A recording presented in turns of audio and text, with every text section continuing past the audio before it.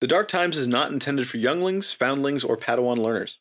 Ask your game master's permission before listening. Yes, as a matter of fact, I was just about to upload the next episode. Tell the listeners I've got the money.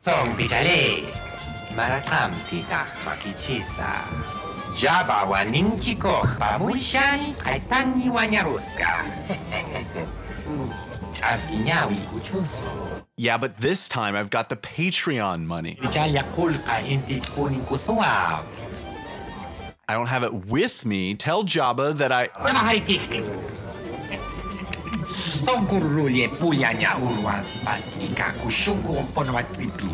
Even I record sometimes. You think I had a choice? Over my Dark Times podcast. Yeah, I bet you have.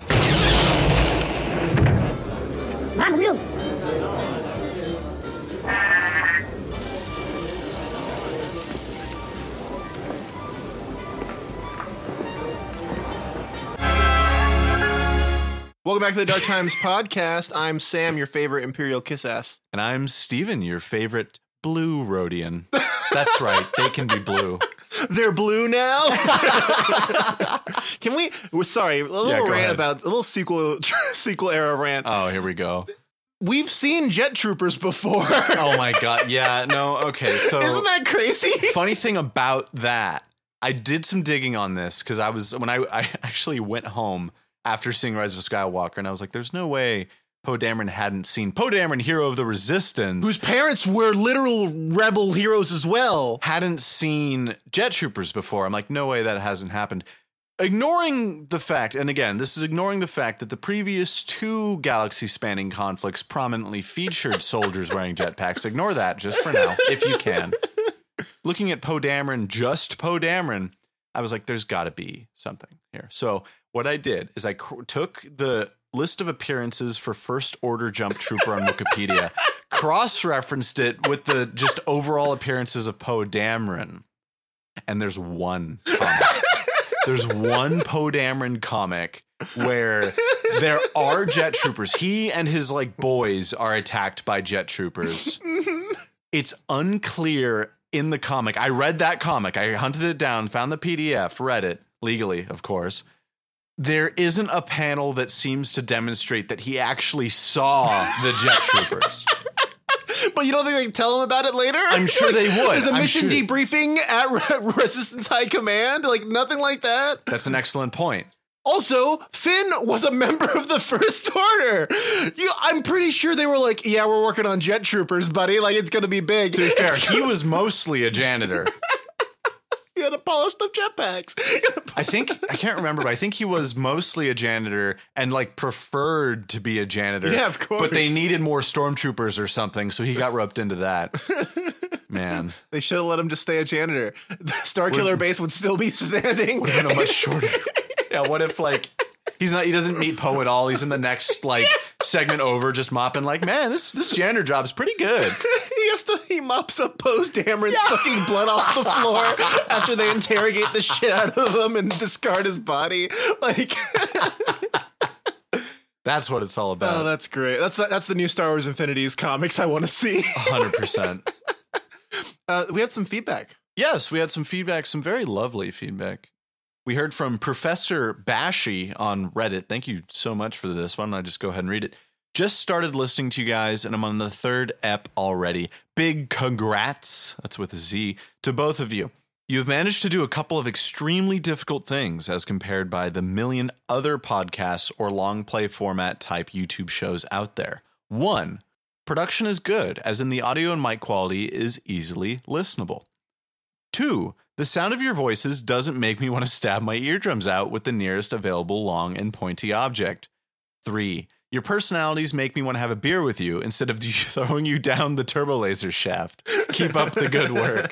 Thank you so much, Professor Bash. Thank you, Professor. That's probably the nicest review we've some ever of the gotten. nicest, dedefinitely the most direct praise we've ever received. Also, probably the most surprising, considering they've only listened to 3 episodes. Yeah, the comment about the comment about audio quality really got me, because if they're only on the first 3, then and they already like it, then. They're in for a treat. Yeah, because it gets way better by like episode 10. And then I didn't really know how to write a pod episode back then either. So thank goodness. God bless that napkin. God bless that. Wait, napkin? The Chipotle napkin. The I wrote Chipotle, that's right. I wrote the whole premise of the show on. We literally have a backside of a napkin story. I always forget that. That's so great. I'm going to get it framed. Oh, you should. Do you still have it? Yeah, of course. Okay, cool, good. Lacopicos reached out per usual, offered us, the usual acknowledgement, but also said in regards to our last episode, got a little ranty last time about non-player vehicle actions. Lacopic says simply, by the way, weapon batteries and tactical fire. Sam, have you seen, Ferris Bueller's Day Off? Yeah, of course. Do you know that famous scene where his friend is staring at the painting and it's staring back at him? Yeah. I looked at this feedback, by the way, weapon batteries or tactical fire, just like that kid in Ferris Bueller's Day Off, just staring at my computer screen like, oh my God, how could I forget weapon batteries and tactical fire? And also a couple other things that we'll go over. So yeah, we're going to look at a few in-game options to help manage that Game Master burden of tackling turn orders for like a dozen ATSTs or what have you. Because like we kind of brushed over in the last episode, it can get overwhelming, especially if you really want to do things by the book. So first on our list of tools for helping us manage, like, what does a Star Destroyer's turn look like? I mean, we're looking at a crew in the tens of thousands. This isn't your TIE fighter buzzing around bothering your players. Weapon batteries are fun. They can be a little mind-boggling, especially if you're still getting the ropes with Swissy. At least that's how it was for me. I can summarize them here. You should pop open that core rulebook if you really want the like multi-paragraph breakdown on exactly what a weapon battery is. On the other hand, exactly what a weapon battery isn't very important, and I'll show you why. A weapon battery in Star Wars Saga Edition is a cluster of up to 6 identical weapons, and the gunners for each automatically aid each other. When a weapon battery hits a target, for every 3 points the attack roll exceeds the target's reflex defense, the target is hit by another weapon in the battery, which adds another die of damage. That goes before the multiplier. That goes before the multiplier. Insane. And like a heavy turbo laser, I think, just going off the top of my head here, is like a times 5 multiplier. Probably, so at least. That's like a 1d10 times 5 on top of whatever damage you're getting. Turbo lasers are nasty. And you'll see overwhelmingly often what is bundled into batteries is turbo lasers. I'm sure there's plenty of exceptions, but that's kind of the standard. Vehicle stat blocks automatically include the correct calculations for weapon batteries. So that's what I mean, that the specifics of weapon batteries aren't terribly important unless you're homebrewing your own capital ship. Why? But but no, for real, like if you can just remember that it's an extra die of damage for every +3 that a weapon battery exceeds on its target's reflex defense, you don't really need to know anything else. You can look at the vehicle stat block, see the already calculated battery attack modifier for you. Yeah. And then just use that and keep you don't really need to know the why. No, you don't really need to know the why is very simple. It's just they're aiding each other on the attack. Yeah. Weapon batteries can also aid other weapon batteries, but they don't impart that additional damage. Those weapon batteries aiding don't grant another die on top of the die already being granted in the battery, if that makes sense. They just add a normal +2? They just get that normal +2 from the aid. So yes, that and batteries are kind of the beginnings of how we start to make sense of these massive war machines at the table. And Starships of the Galaxy actually adds 2 ways you can use batteries. It actually adds an additional way and then names the default way. I'll get into it right now. From Starships of the Galaxy, narrow salvo. This method, the default use of a weapon battery, as described above, is ideal for capital ships that are attacking other capital ships or space stations because it brackets the target while concentrating fire, dealing significant damage to targets that have a high shield rating or damage reduction.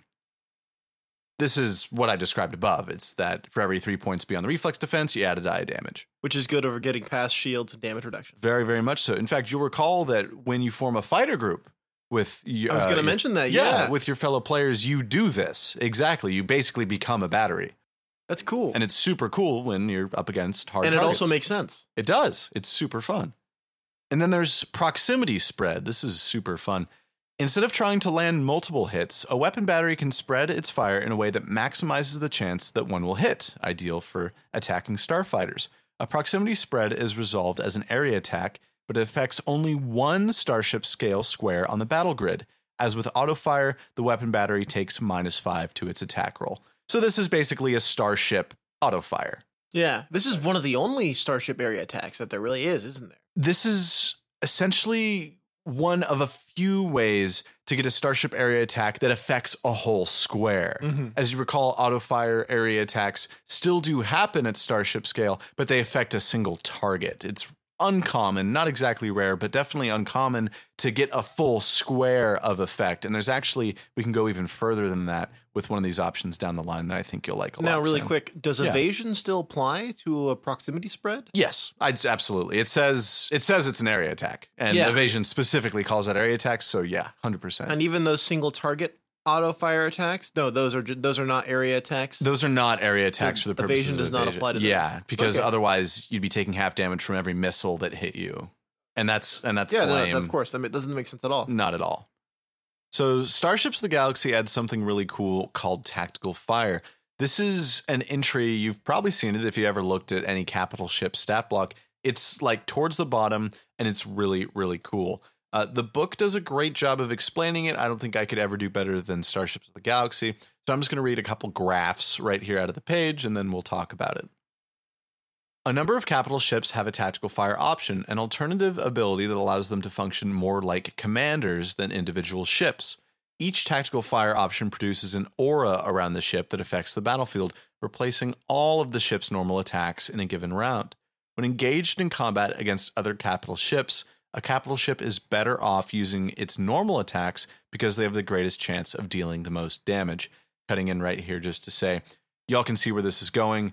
These ships are so big, so massive, so impossible to like GM using the same rules that apply to like a squad of stormtroopers that the game is saying, look, we know these are more like terrain than they are actually enemies. And they are. You know how like these ships are kilometers long. What are they at starship scales at 3x3? Is it something insane like that? Some of them. And we'll talk about that later because that's relevant to this discussion. But yes, I just like that because it's they're Rodney or whoever, probably Sterling, was like, yes, Star Destroyers are hard to GM. Here's some abilities where you can just say it does this every turn and makes it easier for everyone.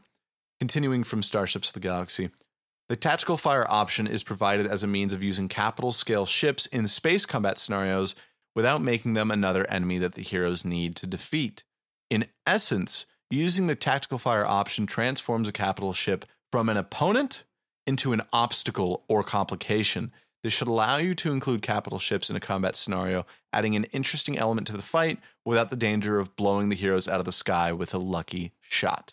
Oh, okay. Yeah. Bingo bongo. The game acknowledges that it's not always feasible or even really a good idea to destroy the Star Destroyer, the main objective of your spaceship encounter. We've talked about this before. Destroy all enemies is a good starship encounter, but it's not realistic. It's not realistic. It's not the best one, especially if you want to bring in these big cinematic iconic battleships because their HP pools are in the thousands, I think. And I love Starship Combat in Swissy. I don't want to be chipping away at a thousands big health pool all night. I've seen some cool suggestions where you do it like in the Rogue Squadron games where you like take out different elements of the Star Destroyer and that cripples and destroys it. That's cool. Would that be a skill challenge? That's a skill challenge / like, put down 4 health pools of like 400 instead of one. For sure. I like this because this makes it sound more like these are hazards. Yes, it does. Even though they're not hazards in the terms of the rules. And you even think back to some parts of the movie. Some parts of the movie are about directly engaging Star Destroyers, rarely. But a lot of the time, it's stuff like, oh, look out for those Star Destroyers. And they, they dump out ties and shoot vaguely in the direction of the heroes. Like, think of Battle of Endor. They're like, well, what are those Star Destroyers doing sitting there? Like, your players will ask the same thing. So they won't sound like Lando when they do it. I sure hope they don't, unless you have Billy D. Williams at your table, which if you do, please get in touch. Love to know more about that. He brings Colt 45 to every session. So So I've written down some examples of some tactical fire options. Like I said, pretty much every capital ship has these. That's everything bigger than Colossal Frigate and up has some variant of these, and they're pretty cool. Some of them are shockingly good. Some of them don't make a whole lot of sense, but I picked some good ones here we can go over. As a standard action, an MC-80 Star Cruiser can forgo all attacks to provide tactical fire to all squares in a 2-square radius around itself. All allied starships within that area get a plus 10 bonus to their shield rating as long as the Star Cruiser's shield rating is greater than 0. Isn't that neat? I like that. That's yeah. so cool. And you know well how useful those shields are in space. Absolutely. Like, you need those shields. Crazy stuff. As a standard action, a Tartan-class patrol cruiser can forgo all attacks to provide tactical fire to all adjacent squares. The DR of all enemy starfighters within that area is halved, rounded down, as long as they remain in the tactical fire area. Sorry. Wow. Halved DR? That's insane. Ouch. Some ships have like 10, 20 DR. Yeah, I think your average starfighter has in the neighborhood of 10 to 15, and then that gets much bigger as you work your way into like space transports and stuff. That's just it's easier to take out condition track at that point. Taking Stuff out the like bad that. Damage guys. threshold. And as we all know, condition track is the real game in Saga Edition. One at higher levels, sure, HP pools or whatever, they get too big. You need to target that condition track, especially in space. Oh, sorry, it specifies enemy starfighters. This doesn't work against space transports. Gotta go back on that. But still, It's still huge. It's still insane, yeah. As a standard action, an Imperial 1 class Star Destroyer can forgo all attacks to provide tactical fire to all squares in a 2-square radius around itself. All allied starships attacking targets in that area gain a +2 bonus on attack rolls. That's classic fun deployment tactics. Surround your Star Destroyer with TIE fighters and other support ships like it's meant to. Blast your players for maximum damage. As a standard action, a Munificent class frigate can forgo all attacks to provide tactical fire to all squares in a 2-square radius around itself. All enemy starships lose any morale or insight bonuses on attack rolls, defenses, or skill checks while in that area. Call this one the Noble Buster. Yeah, wow, that's big. If you've got a smart noble in your party that is handing out some fat, what is that, insight or morale bonuses, that's like every bonus that nobles get access to in their talent trees, I'm pretty sure. Just put that in front of them. Say, oh, sorry. Yeah. Oh, sorry, your 3 talents that give you +2 attack and plus skill checks, everything. Fuck you. that cool party synergy you've been working with and dismantling all my encounters, wow, what if you didn't? And something that I think is cool, say if you have a tactical fire, because like I don't do a lot of Clone Wars game mastering. I don't like ideas for good Clone Wars campaigns don't come to my head. I don't know what's wrong with me. They just don't. Clone Wars are good for one-shots. Yes. Because, there's a lot of one-shot sized media in the Clone Wars era that we see. Absolutely. But this is not the episode to talk about that. No. If there's a tactical fire that you like for one ship but want to put it on a different ship, just do it. But just do it. Yeah. There's lots of repeats. Like there's only so many unique tactical fires out there. There's plenty of ships just copy paste from a different one. But you can just do that. I mean, there's sometimes little flavorful justifications for like why the tactical fire is the way there is. Like the Star Destroyer one in the book says, oh, Star Destroyers are good at laying down tons of firepower at once. So they get +2 to, you can, like, I really want to use the Munificent one in my campaign because we have some very, very good nobles in that campaign. And it would be very fun to disrupt that. But that party probably isn't going to come across a frigate of this type. So something retrofitted is always cool. Of course. I think there's a lot of ways to just hand wave that, though, to be honest. Of course. Absolutely. I wanted to do a little tangent about starship scale sizes. So you've probably noticed, I know you know it well, these massive ships don't ever take up more than like 3x3 at starship scale. I think 3x3 is like the biggest ever. I think maybe the Eclipse is 4x4. I can't really remember. And they're probably balanced around being that size at starship scale, but this might just be me. When my players are on the board and I'm like, all right, guys, big Star Destroyer time. This is it. Like, here we are. It's huge. These things are massive. Like, they're many, many, many times bigger than your little snub fighter. It's going to be crazy. But then I put it on the board and it's like 2x2. Yeah. My players are 1x1. And I'm like, well, this doesn't feel right. I have no idea how this affects game balance. It definitely does. But what I do is I scale all starships roughly relative to that of the players. And by that, I mean, I look up the length of an X-Wing. I look up the length of a Star Destroyer. And I notice that, say the Star Destroyer is 20 times longer than an X-Wing. I make my Star Destroyer token like 20 squares long. Yeah. That's what I do. I think the reason that they're 3x3 is because of the tactical fire. Yes. Right? To help make that more balanced. And that's what I want to caution people against, that if you do this, you are seriously buffing the tactical fire ability. You are greatly multiplying the area that these abilities have an effect. Is that fine? Yeah, probably. These aren't like game busting abilities. They're cool modifiers that change the rules of engagement for your encounter, but they aren't exactly, I feel comfortable buffing these auras, basically, is what I'm saying. That's what they say at the crystal shop, too. And this is one of those things where it's like, your players are not going to be taking out a Star Destroyer. No. Not likely. Not alone. Not alone. So why make it look more feasible than it is? Yeah, absolutely. And, I also I've heard justifications before from people more knowledgeable than me when I was like, why is a Star Destroyer 2x2 at the same scale where players take up one square? They're like, oh, well, it says in the book that a starship scale square can be any size. And of course, that's true. We all know that. I mean, they can be many kilometers wide. They can be whole sectors wide. The problem I have with that is that it still doesn't help my problem of the Star Destroyer, the big imposing scary thing, being 2x2 or 3x3 on the board when my players are, not much smaller by comparison. It makes sense if your players are viewing the battlefield from like a tactical readout or something. Yeah, totally. It makes perfect sense. But most likely they're in the fighter and they're looking at it from the point of view of being inside the fighter and they're thinking, that's a big fucking ship over there. So I struggle to convey the big majesty of these massive warships using the sizes rules as written. And they're definitely like that for a reason.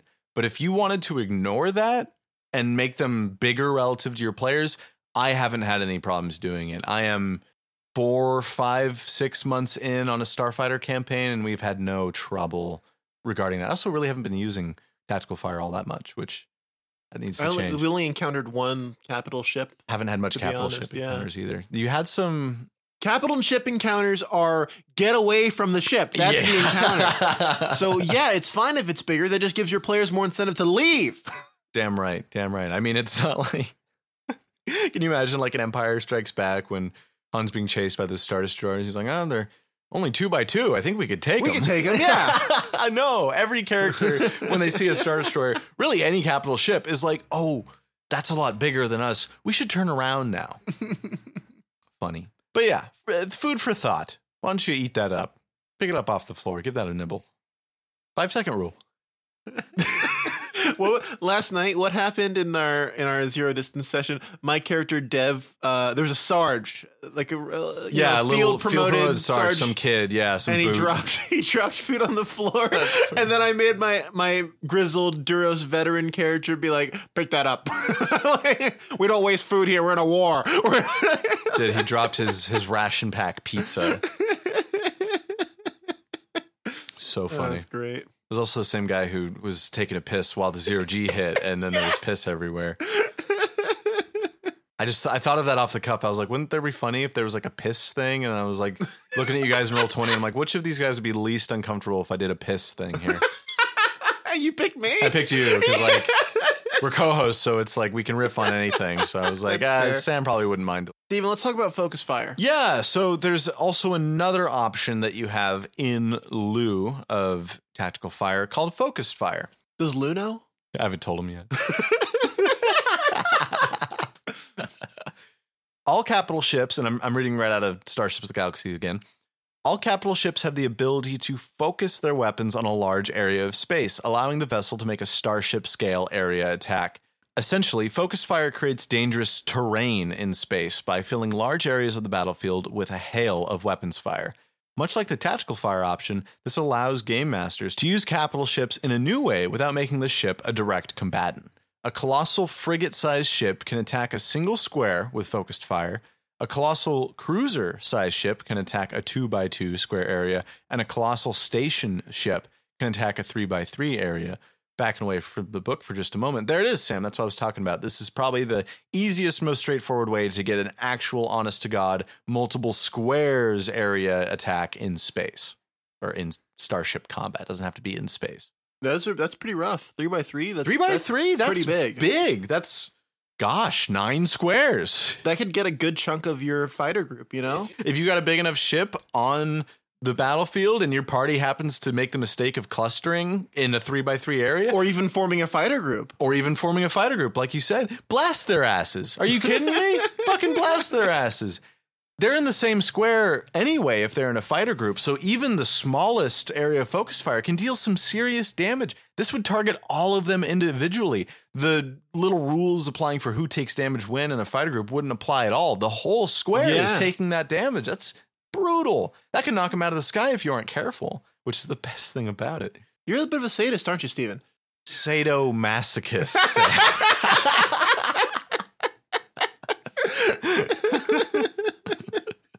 No, I'm a good encounter designer. I'm not a sadist. Come on, it's all mathematically balanced. Don't worry.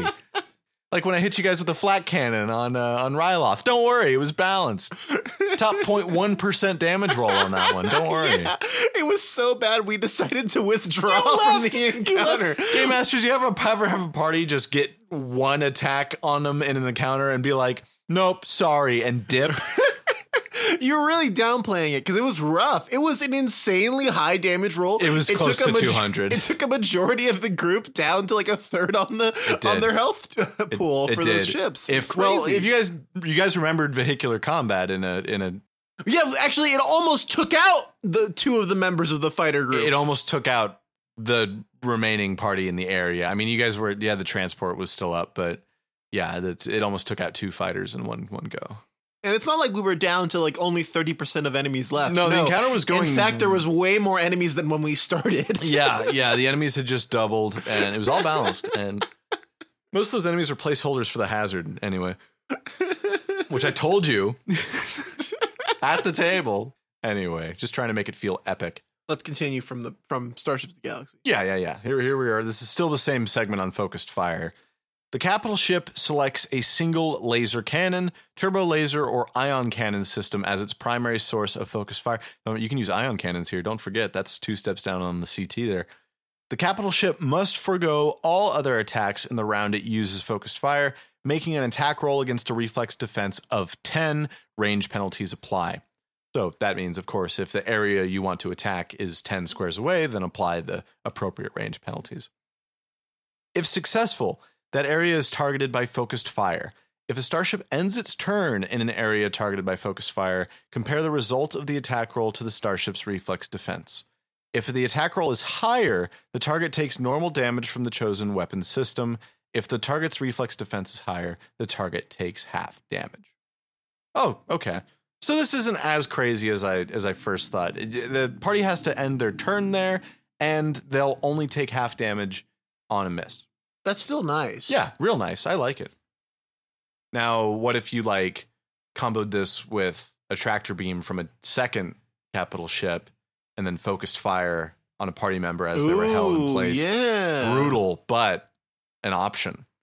But totally legal in game terms. Kind of like the shit the Empire does. I mean, that doesn't sound out of the question. No, absolutely not. If they can pull fuckers from hyperspace, then absolutely they're going to tractor beam you into focus fire. In fact, if the players did that, they would be fucking excited for it. That would be the sort of thing that players would absolutely rub their hands together on, but then get pissed if you turn it on them. Yeah, that is totally one of those things. Okay, we've got one more thing on our plate here in our little dish. That was all Starship related stuff. There's actually a pretty great equivalent to tactical fire and focus fire, sort of, for non-Starship vehicles called battlefield effects. And this gem was brought to us by Galaxy at War. Who else? Battlefield effects are a loose equivalent to tactical fire, but only for non-Starship vehicles. They make managing turns for several enemy vehicles a breeze and make them feel like more manageable terrain objects that augment an encounter instead of derailing it. Of course, everyone knows without proper firepower and cover, many vehicles can wipe your party immediately. Even the ATST can do a good number against a well-leveled party if they aren't properly equipped. From Galaxy at War, battlefield effects are special auras that can be applied to any non-starship vehicle that meets the prerequisites. A battlefield effect lasts until the end of the vehicle's next turn. A vehicle can only have one battlefield effect at a time, and the effect is determined prior to an encounter. Giving a battlefield effect to a vehicle requires no modifications to its weapons, armor, or other systems. To use a battlefield effect, the commander of the vehicle takes a standard action, and the vehicle can make no attacks until the start of the commander's next turn. This produces an area effect as described in each battlefield effect's description. Characters or vehicles must be completely within the area effect to be affected by the vehicle effect. Enough effects for you there? That sentence? Yeah. Yeah. Question. Yeah, what's up? Can players perform battlefield effects? You know, I was going to tackle that after we went over them some more, but it's a good question, so I'll answer it now. Players can probably use these. They are explicitly presented in the book as like an encounter design game master's tool. They are like 100% for game masters. That's the impression I got. It doesn't say in the book whether or not players can't use them. Thank God, because that's the beauty of Swissy. I could see these as maybe homebrewed special orders or like rank table benefits or something like that. Absolutely. That would be fun to mix in. Pick one or pick two for a vehicle that meets the prerequisites if you meet a certain rank in an org. That's a great example. I was also thinking of them like on a per encounter basis. Oh, for sure. We recently had a great encounter where the party was in a tank and around this tank. If I like pre-selected a few of those that I thought were a good fit for the encounter and gave them to you guys to perform, I think that would have been really fun and a good fit. I'm almost regretting not having done that. I forgot about these when I made that encounter. But yeah, so I think in a limited capacity, these could be really fun toys for players to do, especially as you'll see here pretty soon, Sam. A lot of these are ripping like scary. All right. Let's get into it. There's one called Ground Churner, which I chose because of the name. The prerequisite is any tracked vehicle, and its area of effect is a radius of 2 squares. The tracks of this vehicle can rip up roads, bridges, and terrain, and its weapons are altered to shatter and churn up the ground. Terrain within the area of effect is difficult terrain for the purposes of movement. So there you go. Generate 2 square radius of difficult terrain around your tank. Why not? Is that only while this is active, or is that permanent? Gosh, you know, it makes it kind of sound like it's permanent, right? And I can totally imagine a big old T4B heavy tank just tearing up the street as it goes down. That's cool as fuck. Yeah, exactly. And just leaving a trail of difficult terrain. I think yes. It's not clear to me. I think it's meant to be as a standard action. As long as that standard action's active, it's still difficult terrain. That doesn't make a lot of sense, though. Yeah, for specifically what it describes. Yeah, for what it describes. So I could see this as being permanent, and it's great for a dynamic encounter like that. It is. It is. Anything that can alter the battlefield, especially easily, makes your players feel cool, and also it's just cool. Tank Killer. The prerequisite is the vehicle must have a weapon system that deals at least 6d10 damage. The area of effect is a 6 square radius. This vehicle specializes in eliminating other heavy vehicles. All allied characters and vehicles within the area of effect ignore the damage reduction of vehicles on a successful attack roll. Wow. Ignore the damage reduction. That's what it says. This would have been crazy against our T4B tank, Steven. Exactly. Exactly. If I wanted to limit your guys' tank fun, I would have brought in a Tank Killer. Shock and Awe. The vehicle must have an auto-fire weapon system that deals at least 3d10 damage. The area of effect is a 6 square radius. This vehicle coordinates fire to lay down a blistering amount of damage. Any enemy in the area of effect automatically moves an additional -1 step down the condition track when targeted by a successful attack that deals damage equal to or exceeding the target's damage threshold. So with Shock and Awe active, you move a motherfucker down the condition track. No, you didn't. You moved him down 2 steps on the condition track just because your vehicle is right here by you. Oh, that paired with a CT killer? Yeah. Rough. Or even an ion weapon against another vehicle or droid. Like crazy, crazy stuff. And there's a lot of these. There's like 20 of these. There's really? a ton. Yeah. There's a bunch. I only picked 5. Four. Then there's the Troop Carrier. Battlefield. Yeah, not all these are offensive either. There's some really cool defensive and mobility centered ones as well. Please, listener, take a look at these because there's too many good ones to cover on the show. Troop Carrier. It must be a vehicle that can hold at least 10 passengers. The area of effect is 2 squares. This vehicle delivers troops safely into and out of battle and provides cover as they load up or deploy. Allied characters within the area of effect are treated as having cover from attackers outside the area of effect. That's cool. Nice little +5 reflex bubble. And, you know, it appears that could also help with stealth, because we've talked about how stealth requires cover and stuff like that. It might just work here. This is great for anyone who really likes wargaming and wants to bring more wargaming to their Swissy table. And that's exactly what Galaxy of War is good at. This whole segment of Galaxy of War is called the Battlefield Encounter Toolkit. And nice. There's artillery, there's fortifications, and crazy cool stuff like this. Super fun. But yeah, so take a look at those, listeners, for your next Galaxy at War style encounter. Anytime there's big scale involved, like we've seen in the Clone Wars or parts of the Galactic Civil War, even Knights of the Old Republic era, a lot of big open warfare going on there. Mix these in. They really, really help it feel like a big, fat, scary encounter. And they're fun.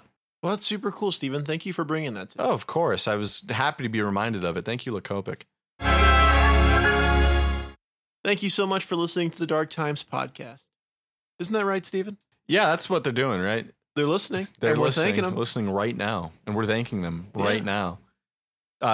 Seriously, though, the podcast is a community podcast, and we love being able to put this together for a place for people to come and share ideas, send stuff in, and 41 episodes now. This is our 41st episode. It's been amazing. Yeah, I mean, I couldn't have said it better myself, Stephen. That's for sure. Sorry, I'm a little tired today. And this show wouldn't be possible without our patrons. No, it wouldn't. The patrons do an awful lot for the show. There's a lot of them now. There's like 14 or so. And from the bottom of my heart, thank you guys, because it's hard to run a podcast. A lot of effort and time goes into it. And there's about probably 10 man hours or so each that go into every episode for me and Sam. And when you guys show up for the Patreon, when you guys share the show with your friends or on Reddit or wherever, it means everything. So thank you so very much to our patrons. You guys make this possible. And thank you so much to our many listeners out there. We really appreciate all the support and love you guys throw our way. And aside from our undying thanks, the patrons also get a sticker for any $5 tier patrons, and a sticker and a t-shirt for any $10 tier patrons. Damn right. It does take 3 months first for Patreon to process that stuff. Yes. But as soon as that's done, they'll be shipping it out to you. And we're still talking to them about getting stickers for the $10 tier. Yes, don't worry, you won't see it yet, but the $10 tier does get a sticker. There is an internal error on Patreon's side that they cannot or have not fixed yet. We're still working on that. They are. We don't do anything for that. We can't. I can't do it. Yeah, we can't. I'd love to, but I can't. Probably wouldn't take that long to fix it. I'm sure it's just some CSS bullshit or something. For sure. There's only a few days left to vote in our build showcase for the Ace Pilot Bounty. That's what it was. Yes. What'd you almost say? I don't know. I just forgot because we went over it last week. It felt like so long ago. But yes, the poll is up on the Patreon. If you're a patron, you also get to vote in a build showcase poll. Make your voice be heard. Let everyone know what you thought the coolest build in the showcase was. That poll is open until the night of Sunday, September 25th. You have that long to vote. The poll closes just before midnight. And then we'll read the results on the following app. Don't forget to review us on Spotify, Apple Podcasts, wherever you get your show. Tell a friend. We love it when you tell a friend. Oh, yeah. Let's get you guys back to the action.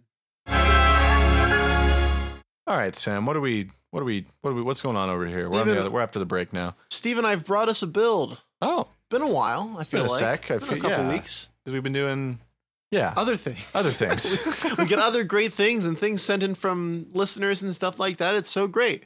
So I don't mind dusting off the old build tools and crafting a man out of clay. You're pretty damn good at it. For the listeners to enjoy. This is Albatro Relec, a Kamasi Noble 7 Corporate Agent 3. For those unfamiliar, the Kamasi, they're kind of like owl. They look like tall Furbies. They kind of look I didn't really know about these guys until today, and that's pretty on the nose. Yeah, they kind of look like tall Furbies. They also get a persuasion check reroll. They get to keep the better result, which is really nice because considering with Duros for the pilot reroll, they have to take a feat to keep the better result. Oh, and they just straight out get it. Oh, yeah, damn, they do. You're right. Wow. Also, Kamasi get an action called Passivism. As a standard action, they can make a persuasion check against the will defense of a single target within line of sight. If the check is successful, the target moves one step down along the condition track if it makes any attacks before the start of the Kamasi's next turn. And of course, this is only as long as they can hear and understand the Kamasi, and each target can only be affected once at any given time. Also, it's a mind-affecting effect for those who resist such effects. Nice. Yeah. Albatro has the misplaced loyalty talent, allowing a persuasion check to avoid being targeted by opponents as long as they have an ally within 6 squares. I see where this is going. Oh, yeah. You're a big fan of this talent, right, Steve? Yeah, misplaced loyalty is one of my favorites. I've ran it more than once. It's super, super cool. It's great for any noble build or scoundrel build as well. Absolutely. Also from the Disgrace talent tree, Dirty Tactics allows allies to get +4 flanking bonus instead of +2. This bonus lasts until line of sight is broken, or if a Baltro... A Baltro. A Baltro. Sounds like a fucking Disney dog. Or if Albatro falls unconscious or dies. Otherwise, the talent lasts until the end of the encounter. He also has the Castigate talent, allowing a persuasion check as a standard action to oppose a -2 penalty to a target's defenses until the end of his next turn. In that same vein, the Silver Tongue feat allows Albatro to make a persuasion check to intimidate as a standard action instead of a full round action. Steven, do you know there's also a talent that does the same thing? The Presence talent from the Influence talent tree? Oh, shoot. That is exact same presence. thing. Oh, wow. Yeah, but it's a feat instead. Huh. I guess it's if you need one more than the other. That rubs me the wrong way. Considering talents are supposed to be more expensive, yeah, right? Yeah, much more expensive. Huh. Well, and I think Presence is a prereq for something too. it is. That I don't sucks. know what though, but I know it's Is it worse than Gambler? Probably not. fucking That's gambler. the clickbait title of this episode. Oh, Finally, God. a talent worse than Gambler. We're doing like the YouTube face, Yeah. like, oh. Albatro also has Imposed Hesitation from the Corporate Power talent tree, which allows a standard action persuasion check in a 6-square cone. If the check exceeds any target's will defense in that cone, that target loses a swift action on its next turn and cannot take full round action. Whoa. I know, right? Corporate Agent's kind of a, I like Corporate Agent. a good pick. Yeah, I would like never play it or really ever use it. But it's really cool. But it's cool. I built one once. You were gonna do a one shot that didn't go anywhere, and I built a Corporate Agent for it, and it was really cool. It was a. I still want to run that Yeah, sometimes. of It course. was cool. You're playing a moon. I Yeah, a believe. moon. It was great. Mun? A mun? Maybe a mun. I might be a mun. Weird. They're weird. Imposed Hesitation paired with Imposed Confusion from the same tree increases the area to 12-square cone, and then once per encounter, you can choose to have the affected targets lose a standard action instead of a swift action. Oh, you're just blasting dudes. Yeah, you are grabbing the action economy by its throat and choke slamming it into the wall. Oh, that's cool. All without a weapon. Albatro also has the skill focus for persuasion and the exceptional skill talent for persuasion as well, which makes him a formidable negotiator with a grand total of +18 to persuasion, also making any roll of 2 to 7 default to an 8. So he's basically rolling like At least 26. at least 26. And also gets a reroll, keep better. So at least 26 pretty much most of the time, and a reroll keep better. And also the minimum roll's a 19 Oh, man. on a 1. Oh, man.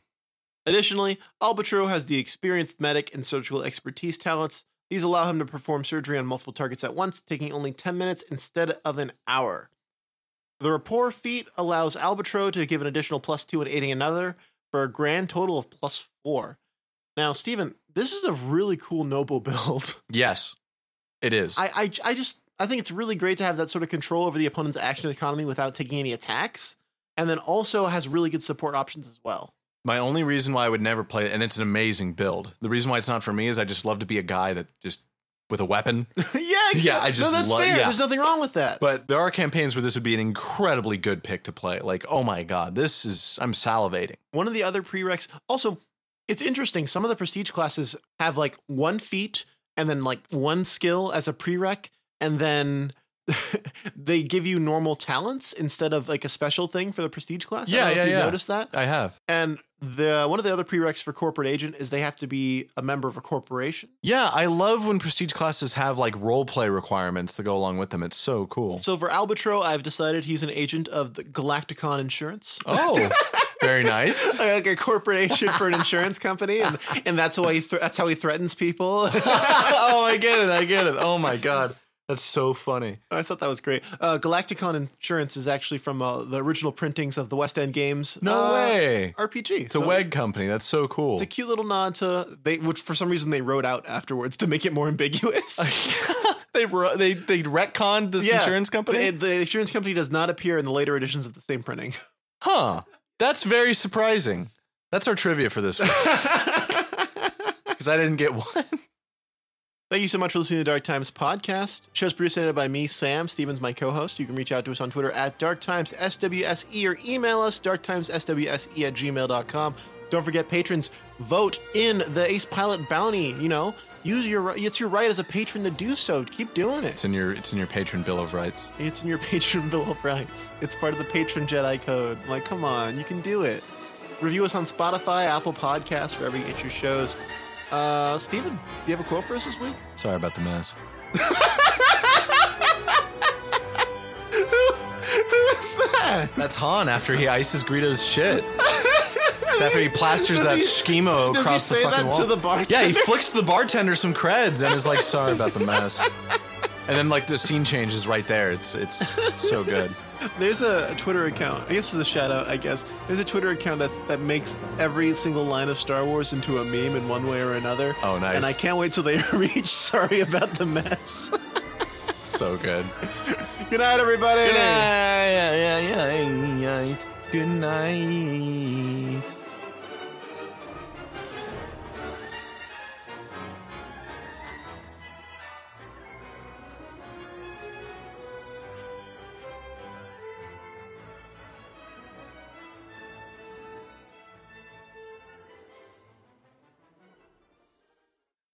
Wow. A little bit of Boys to Podcast Med or Boys to something. Podcast, holy shit. Andor airs the same day this episode goes out, huh? Oh, sick! That's cool. I'm excited. They're dropping 3 episodes at once. They really That's a movie! They really want those new Those are 40 minutes apiece. I'm surprised why would they do that? I don't know. Is something else coming out that Binge same week? culture? I don't know. Like, They're like, oh, binge culture, but at the same time, you know what it is? Huh. They want that, but at the same time, they also want to outstretch the release date, the they gotta release stretch order, that shit out. so that people can have to stay subscribed for more than once. But then they forget that people are just like, I'm just gonna wait till the show ends, then I'm gonna binge it all at once and subscribe for 1 month. And that's a lot of people do. I just don't put on the. Well, it doesn't really matter. I everything. I can say that, right? That doesn't get anyone in trouble. Maybe let's hold off on that in case watch 2 years down the line, Kathleen Kennedy approaches us and she's like, you know what? That's a good you point. you boys really ride that podcast bantha far and wide, and I want you to do so under the Disney name. We could totally be those like StarWars.com schmucks that like just do like the Rebel recap and shit. We could totally do it.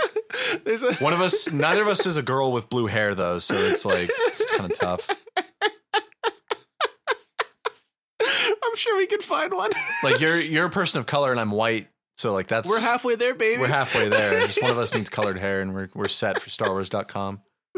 Oh man. Or just BuzzFeed. I'm Steven with StarWars.com and we're going to Lightspeed or something. Exactly. Like that. I could do it. We're gonna catch you up with Zero Distance. That's when worst timeline is we get a Zero Distance show, but it's done by the same team that did Resistance. Oh, it totally would be too. The art style and everything. Resistance. I read up on Resistance because it's a big inspiration for the campaign, right? Yeah. They had such a gold mine and they just squandered it. Such a good fucking show.